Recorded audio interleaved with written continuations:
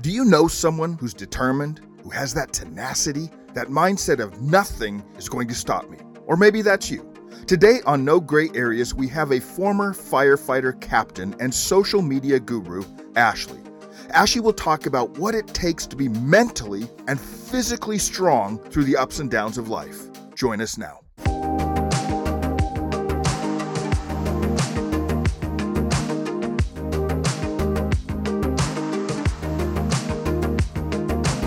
Ashley, so good to have you on the No Gray Areas podcast. For the audience, we're going to get into your story and how a lot of it is overcoming disappointment, struggles, health issues. And so there's not anybody in our audience who's not going to be able to connect and resonate with your story.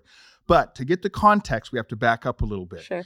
Your story is you grow up in California, you wanted to be an actress, then you go to school to be a doctor, and you end up a firefighter. So walk us through that. Walk us through that. Sure. So yes, grew up in Santa Monica, California, great little beach town.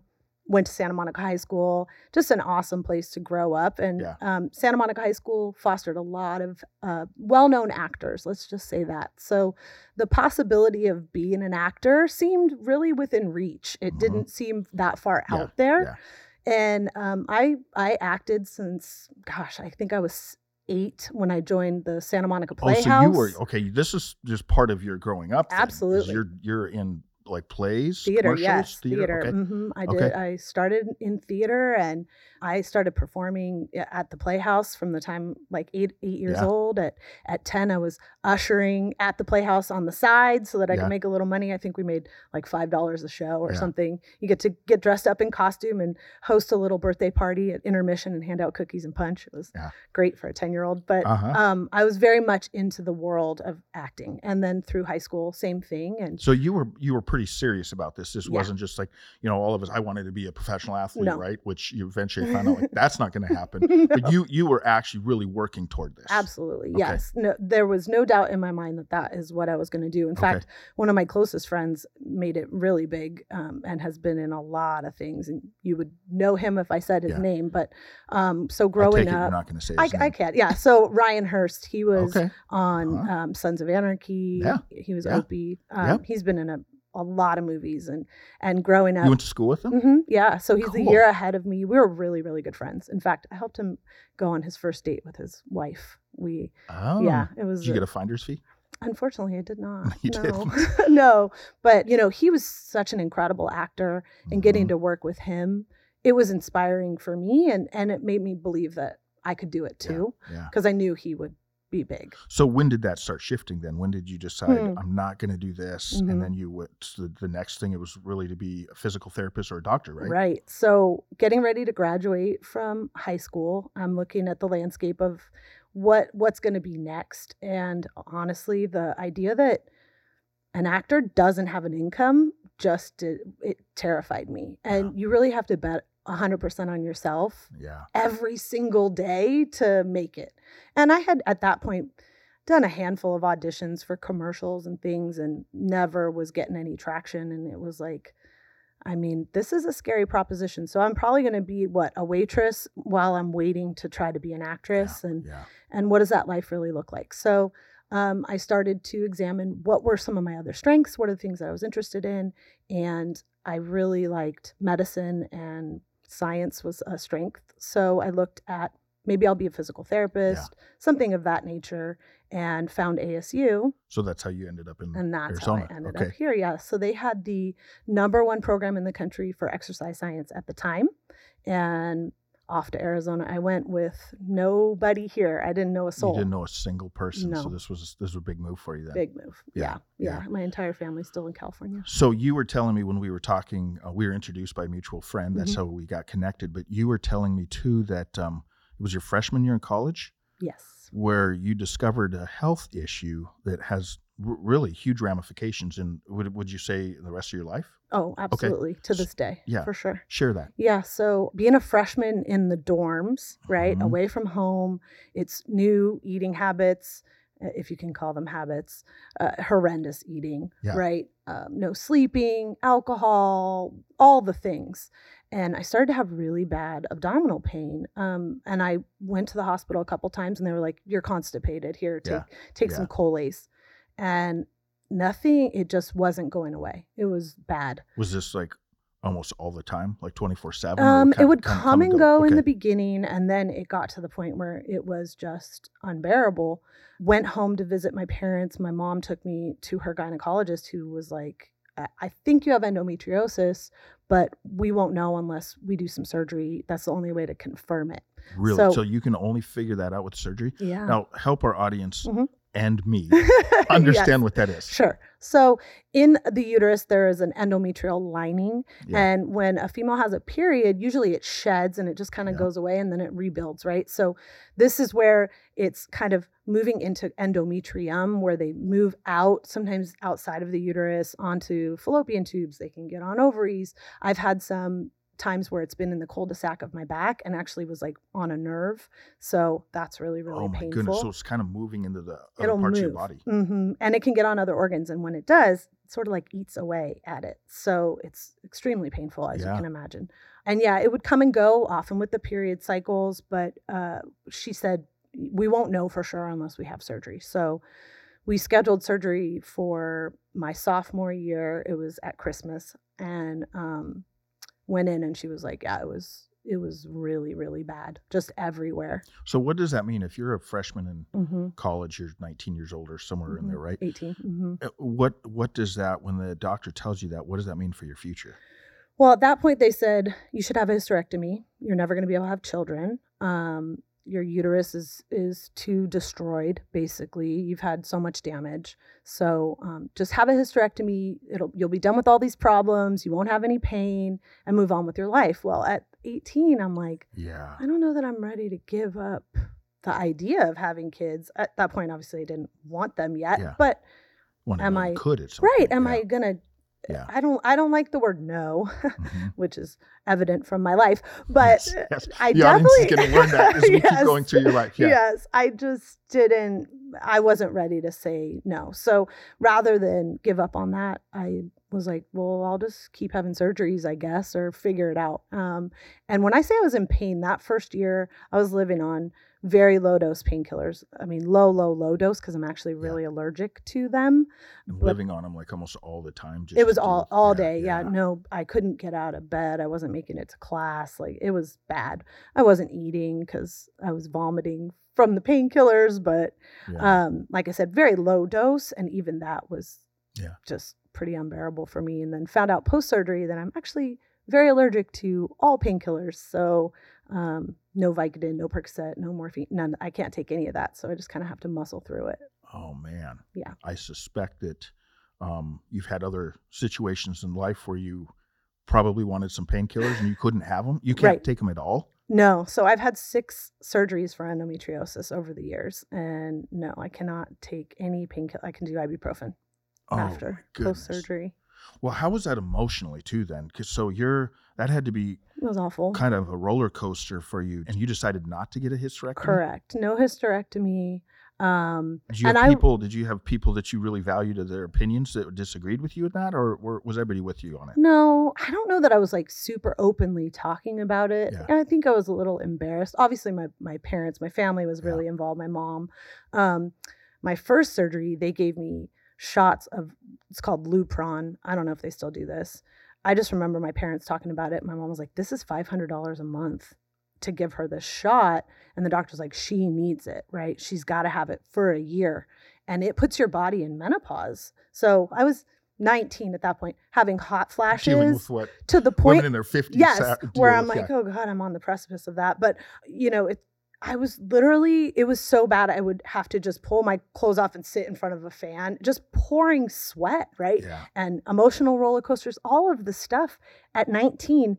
And you can't really explain it to people because they don't get it. And all you want to do is be a normal 19-year-old sophomore in college, like having fun. So yeah, it messed with my head for sure. And there was a point where I was like, am I going to make it through college? I'm not really sure. So fast forward a couple years, I'm in, I did okay. I had that year of just crazy, weird hormones and craziness. Yeah, And then I was off meds. And in that year, it started to come back. And then boom, I'm having another surgery again, senior year. Wow. So you And start college with surgery and end college with surgery on this. yeah, Yeah. and it pushed my graduation back a semester. So I didn't graduate in spring. I graduated the following December. Um, and yeah, it was hard. There were classes I had to drop because it was just like, I physically can't make it to class. Yeah.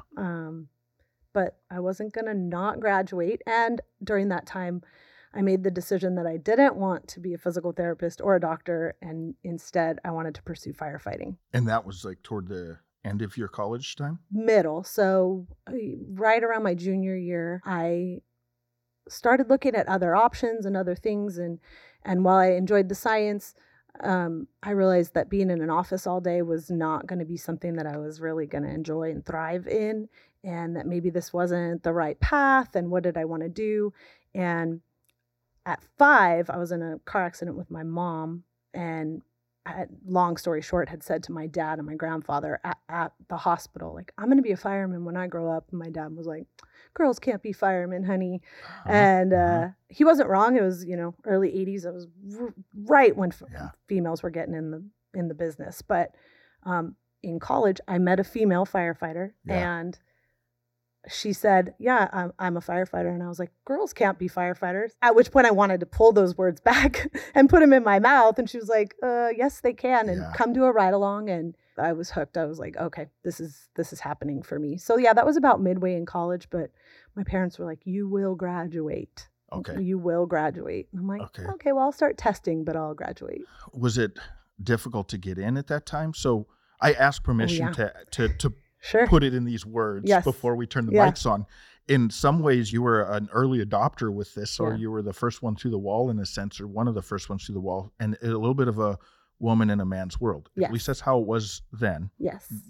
Not saying that's right. Yeah. But that had to be a struggle. I didn't recognize that when I was going through the process of testing. I didn't recognize like, oh, this is going to be harder for you, or people are going to judge you more. It was just, this is what I want, so this is what I'm going to go for, and nothing's going to stop me, and I'm going to do whatever I have to do. I also was a part of a female group called Rosie's Ladder. Shout out to Donna Feller for getting that started. But we would meet. Local? Is that a Phoenix? Okay. It was. So now, oh gosh, I don't know the name of the group, but it's morphed into a women's group basically.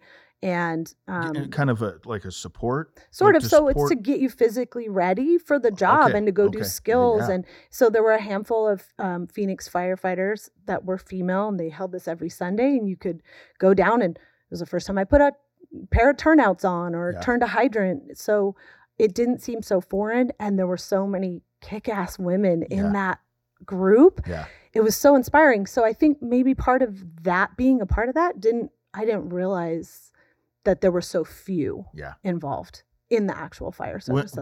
When was the moment where, or what was one of the situations where you realized, okay, there's going to be some uphill battles with this? My very first fire, it was 2.5-ish weeks on the job. So, post academy on a truck, actually out there doing it. Right. Yeah. And I was the 8th woman on my department when I got hired. So not a ton of women that had come before me, but some really incredible women had come before me and definitely paved the path for my success. Yeah. But we're on our first fire, and it's the day after Easter, and so it's hot, and we had run through 3 bottles, which for most people doesn't mean a lot, but we've been working hard, probably in 90, 100 degree heat for probably an hour and a half, 20 minutes plus in turnouts. So bottle turnouts, 65 to 80 pounds of gear, right? Yeah. We've been working. Yeah. And this is the first time I get to take my gear off and kind of go outside and just get a breather and cool off a little bit. And one of the guys comes up with a hose line and just pummels me head to toe. I look like a drowned rat standing there. And he was like, that's what you get for not introducing yourself. I was like, noted. Yeah. Wow. Noted. Wow. Yeah. Wow. So you did 23 years? 22 plus in my former department. Yeah. Okay. And then you retired at what? I retired with 22 whatever years. And you were like a captain? Captain, yes. Okay. Rank of captain. Okay. So tell us a little bit about your greatest moment and Your least favorite moment in those years? So my mentor got cancer, and he wasn't being covered for the cancer treatments through the city. And there's presumptive legislation and there's all these things, right? And I was blessed to be a part of a group called Injured Worker Advocacy Program. And that was started by one of the captains in that department at the time. And he said, we're here to help people go through the workman's comp process because people that are going through this are hurt and or sick and home and trying to get better. And there's timelines and there's legalities and there's paperwork, all the things they shouldn't have to think about or worry about. They should just be healing. And if no one tells you these things, you don't know, and then you're not going to be covered. He was extremely passionate about it. He had gone through it himself and was so kind to bring me into the fold, and now a bunch of other people as well. And so when my mentor was diagnosed, I got very knowledgeable about presumptive laws and about cancer and all the stuff. And when we got him covered, I will say that's probably the best moment of my career. Yeah. What about your least? So I will tell you, and any cop or firefighter will tell you, is never ask them what the worst call is that they went on. Okay. Because they have to relive it. Yep. Right? Yep. And it's traumatic. I'll tell you, because I've worked through mine. I've been through a lot of therapy. But let me pause you there. That's so good for us to know and the audience to know. Yeah. That's really good to know, because I don't think a lot of them would know. That might be something you sit down and it's a little triggering. Yeah. Right? Because what's the thing you ask a cop the first time you meet him? Yeah. Ever shoot someone? Yeah. Well, I don't ask that, but okay. Right? But people say that. Oh, yeah, for sure. Often. For sure. Right? Oh, ever shoot someone? Like it's a badge of honor. No officer goes to work and thinks, hope I get to use my gun. That's the last thing they want to do. And if they do, they'll have to work through that the rest of their life. That's forever. What you're saying. That's what you're... You deal with this forever. Any first responder. This is why, Ashley, that I and our team care so much about first responders. And we've had a number of you on our podcast. You all are really on the front lines. And because you're on the front lines, you will have to deal with stuff the rest of your life. Forever. Yeah. The rest of your life. So again, for our audience to hear that, I think that's so good what you said. You don't want to ask a first responder, what's the worst call you've ever been on? No, because that's what you're saying. Right? I'm going to recount it to you. I have to feel all the things. If I haven't dealt with it yet, which I thankfully have, but let's say I hadn't, now that could really send someone into a tailspin, For right? sure. And the things that we see, people shouldn't know about. And that's why we do our job, right? A normal person on the street should never see or feel or deal with the things that we've seen. Yep. And in 22 plus years, I've seen a lot, but not everything. Because every time you're like, oh, I've seen it all, something and then another worse call comes in. happens. Yeah. But for me, the worst moment was a father that had shot his 2 children while they were sleeping in their beds. And he recorded himself doing it and then shot himself, recorded it, and left it for his wife to find. And when we got there, policy had changed after this call, but when we got there, PD was like, one of you goes in to call all of them. We just need you to go in and pronounce them. But we can't have the footprints of multiple people, and we don't want the traffic because it's a crime scene. So I went in by myself. And so it was tough. And we ended up having to stay forever because they couldn't have someone come take photographs of my boots. They needed the pictures of the bottom of my boots for the forensic stuff. So we just remained on scene for a really, really long time. And honestly, that call didn't hit me right away. It was like 10 years later. Isn't that what is true of trauma often, right? Like that's what's so surprising and exhausting about it, whether it's someone in the military, first responders, that a lot of times that it hits them in a surprising way and at a surprising time. So really 10 years later, did you probably, when that hit you, you were wondering what's going on? 100%. In fact, I was like, I don't get what's happening right now. Yeah. And I went to our peer support team. One of my good friends was part of it. And I was like, hey, I think I messed up. And he was like, what do you mean? I was like, I can't stop thinking about this call.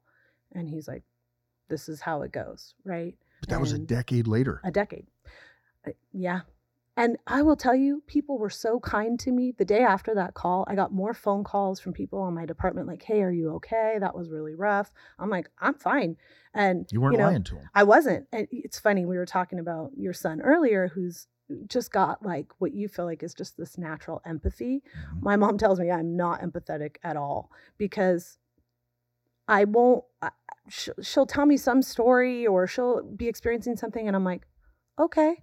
Mm-hmm. And I think part of that is the job. Like you have to desensitize. If I felt every call that we went on or all the emotions of the family surrounded by them, I wouldn't last a month. There is no way. Absolutely. That's why anybody that's hung around a group of first responders usually leaves shocked going, I can't believe the stuff they were laughing at.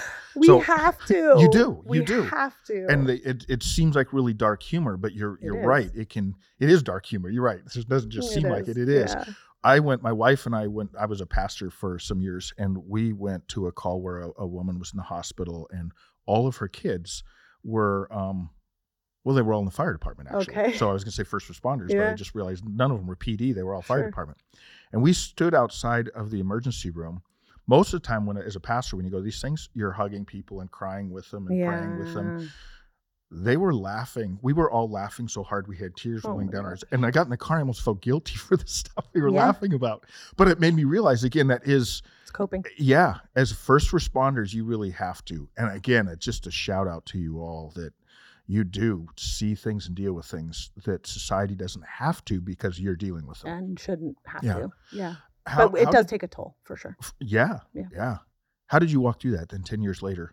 I got hooked up with an exceptional therapist. She was fantastic. And I did some EMDR, which, truth be told, wasn't the best for me. After a handful of sessions where we were doing it, I was like, I can't be back in, it's not going away for me. A lot of people, they're able to kind of just move that out of the front of the Rolodex and not continue to feel it. That didn't work for me. More talk therapy. Go figure. Anyone that knows me.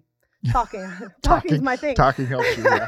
Okay. But I was just able to kind of process it and work through it, and I'm better. Yeah. Did you see in your 22, 23 years that you were in the department, did you see a change happening where they were getting better at helping you all walk through that? Oh, for sure. Yeah. You didn't really talk about it early on in my career. The first dead person that I saw was a 16-year-old in a car accident, and they had been racing and the car flipped and hit a tree, and we walked up.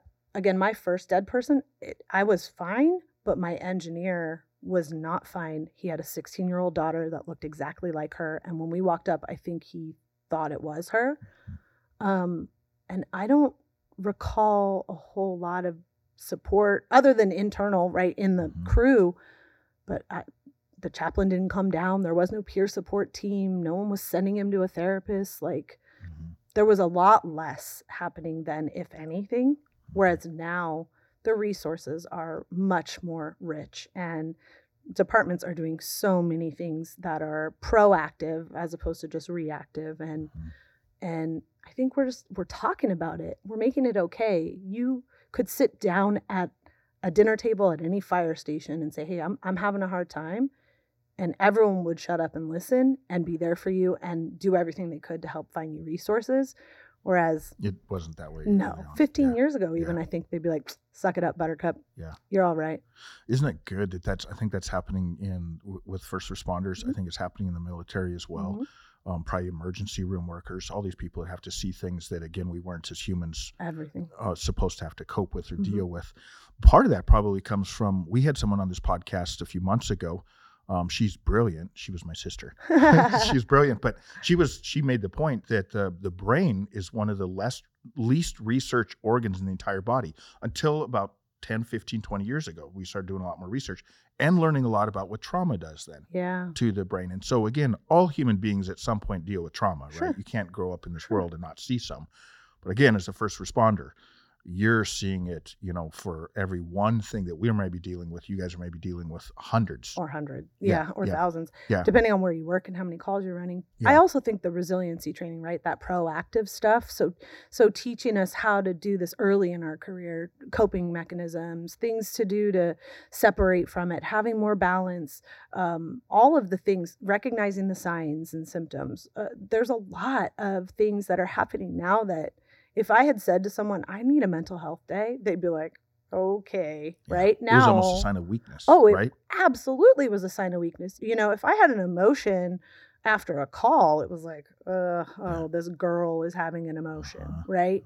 That was not okay. And now it's absolutely okay. It's encouraged. It's seen as you're it's a human. strength. Well, and it's a strength to say, hey, I need help. Yeah.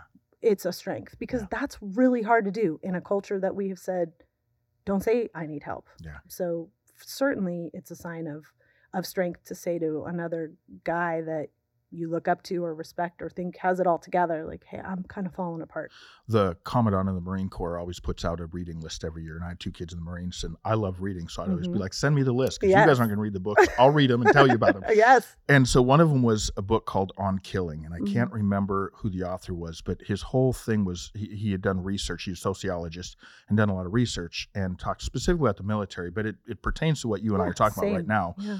Where we started getting better and better at training people how to go kill others. Like, for instance, they changed from doing the little round targets, realizing that when you go out in the field, you're not shooting at a round target, you're shooting at a human. So now they practice on silhouettes, same thing with PD. And so we were training people how to kill better, but then they're coming home and we didn't know how to deal with them. Right. And so that's what's, I think, exciting about the day that we're living in, is we have come a long ways. We probably have a long ways to go, but helping first responders, military dealing with it. But it affects all of us. Because again, absolutely it does. I've seen some really traumatic things that I happen to deal with and walk through.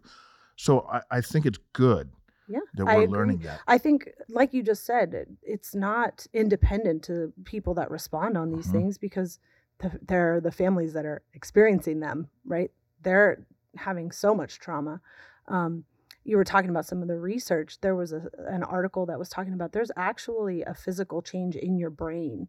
You can see the change when people are starting to experience like PTSD and excessive mental stress. And it's like, okay, well, why don't we do some scans, right? Why don't we look at this? Because maybe we could head it off before it becomes a real problem. Maybe there are some therapies we could be doing that could stop us before we get to a point where we're taking our own lives, which is happening really, really often. Oh, it's terrible. It's terrible. Gut-wrenching. And a lot of that, again, is just something that people who have dealt with this just start living with, right? Yeah. And I mean, we have to. It's our responsibility. Yeah. So you and I, before we turn on these mics, we were talking about hating injustices. I would look at this and go, this is an injustice to take our tax dollars and pay people to deal with these things so that we don't have to deal with them. It's not really so that we don't have to. No, but that's you all what we're here have for. Volunteered and said we're gonna take this job on. But if we're gonna do that, we have to really help on the back end to take care of the stuff that you're gonna have to walk through. Do you think you're better at identifying that? Have you gotten better at identifying, like, okay, I can tell that I'm not healthy right now, or I'm in a not healthy situation? Yes, definely. Do I always fix it right away? No, I don't think. But I can see where I'm like, ooh, my mindset is not good. What am I going to do? I'll make a plan. Like, okay, well, next weekend I'm going to head out and go for a hike and just spend some time reflecting or clearing my head or stepping away. Yes, I try to be better about that. I think depends on where you are in life, and if you have the ability and the support system to do that. I have a pretty free, open life at this point. So, I'm not tied to toddlers at home, and I don't have stresses of relationships, the things that most people have to deal with, and they can't just say, hey, I'm going to go to the mountains for the day, right? So having those resources available to people that can't do those things and need some more structured, like, hey, I'm going to go see my therapist for an hour and a half once a week, right? Yep. But yeah, I think so. I think through a lot of training and self-reflection too. Yeah.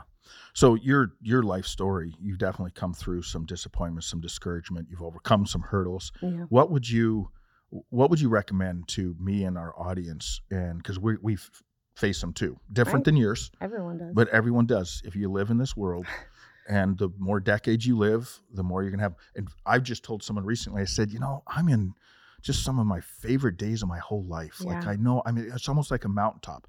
If I live long enough, I know there's going to be another valley. I've lived long enough to know that. Right. There's going to be. So what would you recommend in what you've learned through your journey to help us figure out how to overcome those things? Because you overcame some really disappointments in the 18th. By the way, we have to pause and say this. Yeah. You were told you would probably never have a kid. Yes, and I have an 18-year-old boy because never give up. That's amazing. That's amazing. Yeah. I honestly believe in order to get through all the stuff that life's going to throw at you, it's about believing in yourself. And you have to invest in yourself regardless of what other people will say, because if you believe the hate, you will succumb to that. You just have to build that confidence within yourself. And I say that as if it's so easy.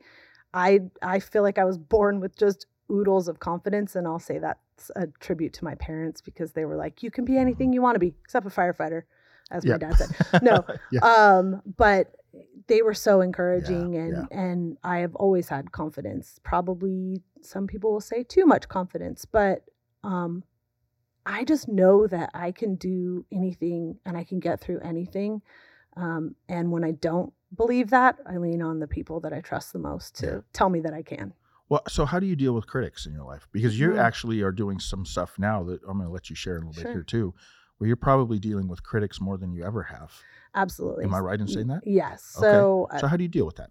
I just try to really block out the hate, right? So I'm not going to say that every comment that has been negative I've just let roll off my back. But I gave advice years ago to actually a couple ladies that I worked with in my former department, when they were just letting everything get to them, right? And they just so frustrated. And I was like, be a duck. Yeah. Right? Be a duck. That means just let it all slide. Let that slide off your back, because if you let it penetrate, it only hurts you and they win. So I don't want the haters to win. I don't want that. The problem for me is that injustice thing that we talked about before. Is I feel like I want to explain to them why they're, why things are the way they are, or whatever it is that they're saying. I had a comment on a post recently that was so appalling. It was, I really was like, how do I just go past this? How do I just let that live? So I just have to reconcile it, I guess, within myself to know, again, that I have confidence in who I am. Did you move past it? I think so. Did you respond? I did. Okay. Yeah. And do you feel good about your response? I do. Okay. Well, I was asking because I think that's where there's no roadmap that's going to work for everybody or every situation. Because I recently had something like that too, a comment, and I wrote a really long explanation, and then I paused. I didn't hit send, and I waited. And then I came back and I just wait, because sometimes the best thing to do is wait 24 hours and see where you're at. I have that rule. Deleted the whole thing. Yeah. And I look back on it and I go, it was just a waste of my energy. And who was it serving, me or him? Yeah. Or them? Yeah. Her, whomever, right? So is it going to move the needle for them? Is it going to change their mind? Or are they just getting what they want, which is to get under your skin, right? We were talking about that stirring the pot person before. Are they just trying to get under your skin and stir the pot? Or are they genuinely trying to... Are there people like that on social media? No. Yeah. Keyboard warriors? I think this their sole job, they think, in life is to just, troll and to try to...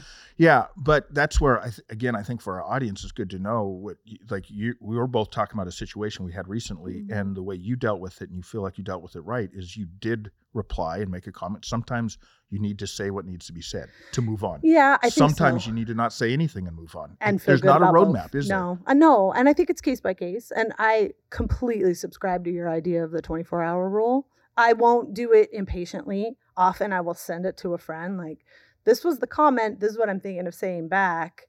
And I've had friends that are like, just leave it. Yeah. Don't do it. Or they're like, I would have said 100 worse things, right? Yeah. Add these words in there. But that's another great point. That's a great point, though. You're also saying wait 24 hours and then sometimes send it out to some people. And we're not, again, for our audience, we may not just be talking about social media. Right. Maybe, at an work, aunt called up family. And said something to you, and they love to stir the pot and it just got you. Wait 24 hours. Go get some advice on what to say. Absolutely. Yeah. And get advice from someone that maybe doesn't always agree with you, right? You don't want just your cheerleader The echo to chamber. cheer you Yeah. on. Yeah. You want someone that might oppose the way you think or come at it in a different way. Yeah. What you're asking is uncomfortable, though. Yeah. It is. I mean, usually you have a response planned. And this is why I want to make sure and make this point, because I think it's really wise what you're saying.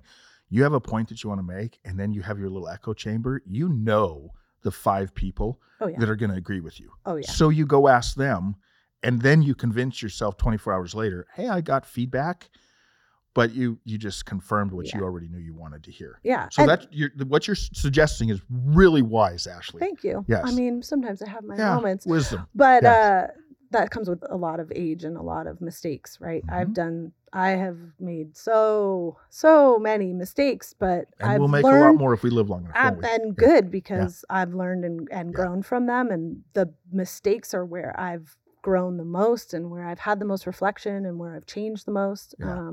Believe it or not, in my early years, I was a know-it-all. Yeah. I know, it's shocking. And I worked really, really hard to be so much more open to what other people had to say and to teach me, and it has served me so well. So how did you having learn? Those how people, did you learn that? Because that's another great point. I think that it hasn't have anything to do with age. Some of us just being humans. We just tend not to want to be uncomfortable and be told that we're wrong on something. How did you work through? Work in the firehouse with a lot of guys that are going to tell you you're wrong all the time. I had a kind of the nature of the job, education through the job for sure. Okay. And being young, and I was 23 when I got hired, and I didn't know anything about the fire service, but I felt like I had to go and improve myself. And that was absolutely the wrong thing to do. You shouldn't have to go in and be actively trying to prove yourself. You should just go in and do your job and do it well. And that proves yourself tenfold, because the person making the most noise about, I'm doing my job and I'm doing a great job, right? We're not endeared to those people. You're right. And so I think being told enough, like, you're wrong. I want you to hear this. You are wrong. Stop fighting. You're wrong. And it was like, there was a lot of power in saying, I'm wrong. Yeah. And you're right. And I'm sorry. I'm a person of faith. And so I find it interesting that God says that no one is considered great that without humility. And that's what you're describing. You're really not going to be a good leader. You're really not going to grow as a human being unless you come to the point. And it's uncomfortable. It really is. I admit it. It's really tough to have someone say you're wrong and then have to hear it numerous times. Oh, yeah. And then humble yourself enough to say, you're right. Yeah. And that was not fast. It took a long time for me to get to that. And I think maybe in the last 5 years, 6 years, 7 years, it's really sunk in. Yeah. That's also the time at which I became very public in my roles in the fire department. So I was scrutinized in a much more consistent time frame. And I really had to do a lot of reflecting. Yeah. Yeah. And you really have. So tell us how that is. So you have moved really, you're in a really public spotlight now in what you do. So public information officer is the position. So public information officers are really in every organization across the country, really across the world. So you think about PR in the sense, but it's not just really PR. You're the voice, the face of your organization. So when you have to give information to the media, it's typically your public information officer that's going to go out there and do that. And a lot of times it's probably in the worst moment. Like the reason always. That you're out there in front of a microphone is something really bad happened or wrong happened, right? Yeah. A lot of drownings, right, over the years, and having to have composure during that time when a reporter's like, are you pressing charges against these parents? It's like, is that what we're worried about? We're worried about charges. I think I'm worried about this child surviving. That's where I'm at. Yeah. And let's talk about this with parents so that this doesn't happen anymore. And what can you do to make sure your child isn't in this situation, right? So having to be very, public in highly emotional moments, absolutely. There are some good ones. We get to give awards and we get to, MC things and graduations and family nights and all of the really awesome moments. but Yeah. absolutely you're in the spotlight for some tough conversations. Yeah. Yeah. Well, how would people get a hold of you? So I have a company, Blue Helmet Media, Blue no E. And we're on Instagram, I'm on TikTok, and there's, you can DM me there, and So there's say information. that again for someone that's driving and is Blue- trying to pull over right now Yes. to write this down. Yes. So timestamp your podcast so you can come back to it. No, Okay. it's Blue Helmet, BLU Helmet Media. Okay. I also have a website, so you can look me up there, and there's some And why did you swag start on that? there and stuff. So that's a great question. I taught at a conference, Fire Chiefs Conference, and the response there was overwhelming. And the reason I was doing it was just to educate people in the fire service as to why social media is so important for fire departments, and why, if you don't have one, you need to have social media. And that's for so many reasons, but really when it comes down to it, the basis is, if I, Joe Blow, live in your city, right, and some horrible disaster happens, I need to know that that's happening, right? I need to know, let's say chlorine gas is in the air and I need to shelter in place, right? That's a pretty important message. Would you agree? Oh, yeah. If I have no mechanism, me, fire department, have no mechanism to reach the people that need that information, that's dangerous. And it's negligent, actually, for a fire department, or a department that's serving the public.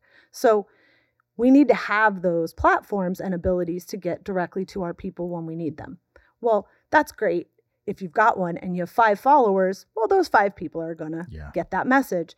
You have to work to grow that following, to get those people to listen, so that when that moment happens, they're already following you. You're already a trusted source of information. You laugh with your fire department. You cry with your fire department. You are engaged with them. You are educated by them, right? That's our responsibility. So when we all got hired, we said we want to help people. And that, in one way, shape, or form, everybody that gets in the fire service says that. This is just a new way to do that. We just have never recognized it that way.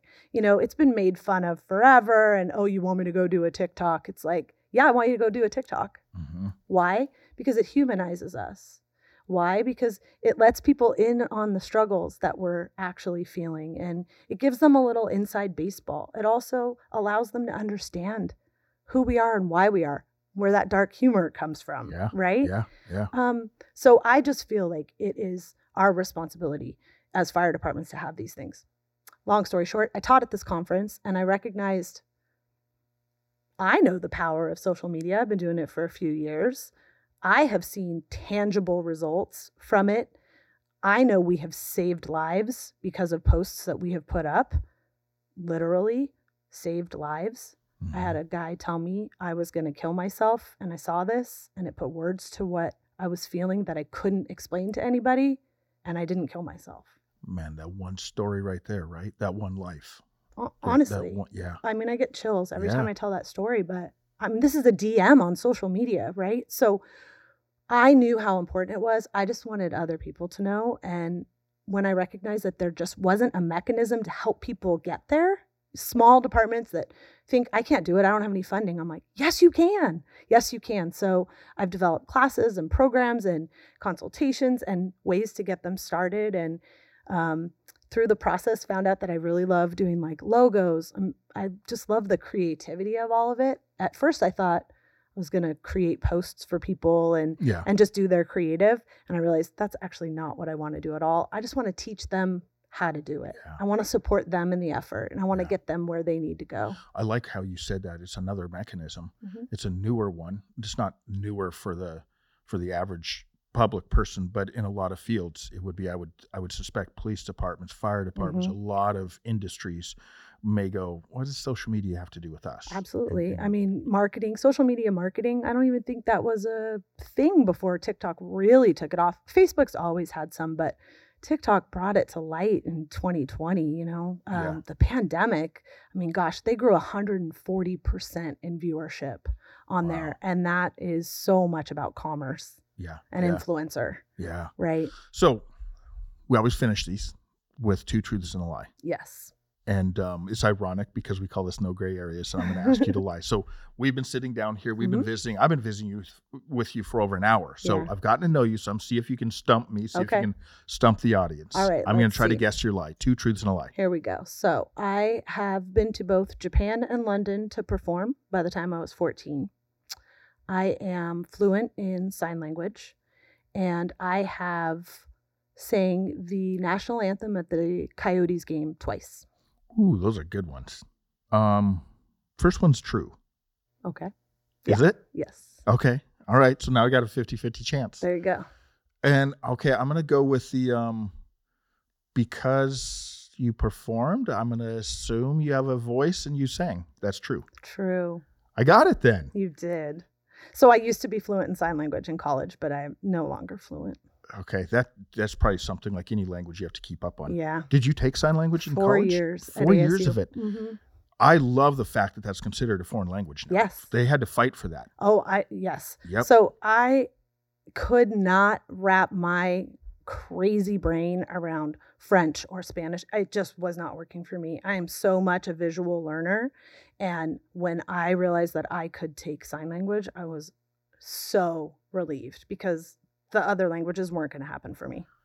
I wish you would have been there to tell me that when I was in high school, which you weren't around then. No. You're younger than me, but I'm the same way. I've always struggled. I'm trying to learn because I'm doing a lot of traveling to Brazil right now. So I'm trying to learn Portuguese. Oh, no. I'm terrible with learning languages, always having it. And I'm visual. Like I have to write down a word and see it on a piece of paper. Same. But that's why, so sign language, I can imagine that was a lot easier. It was, it wasn't easy. Yeah. But so much easier. And I found like I could feel successful there. Whereas those other languages, I was going to maybe pass with a C, and that wasn't going to work out very well. So really quick before we go, you were in London? Yes. And Japan. By the time you were 14? Yes. So Japan when I was 12. So that playhouse that I told you about, we did traveling shows. We went to Japan for a couple weeks, and we lived with families in Japan. So my first family spoke no English. That was a story in and of itself.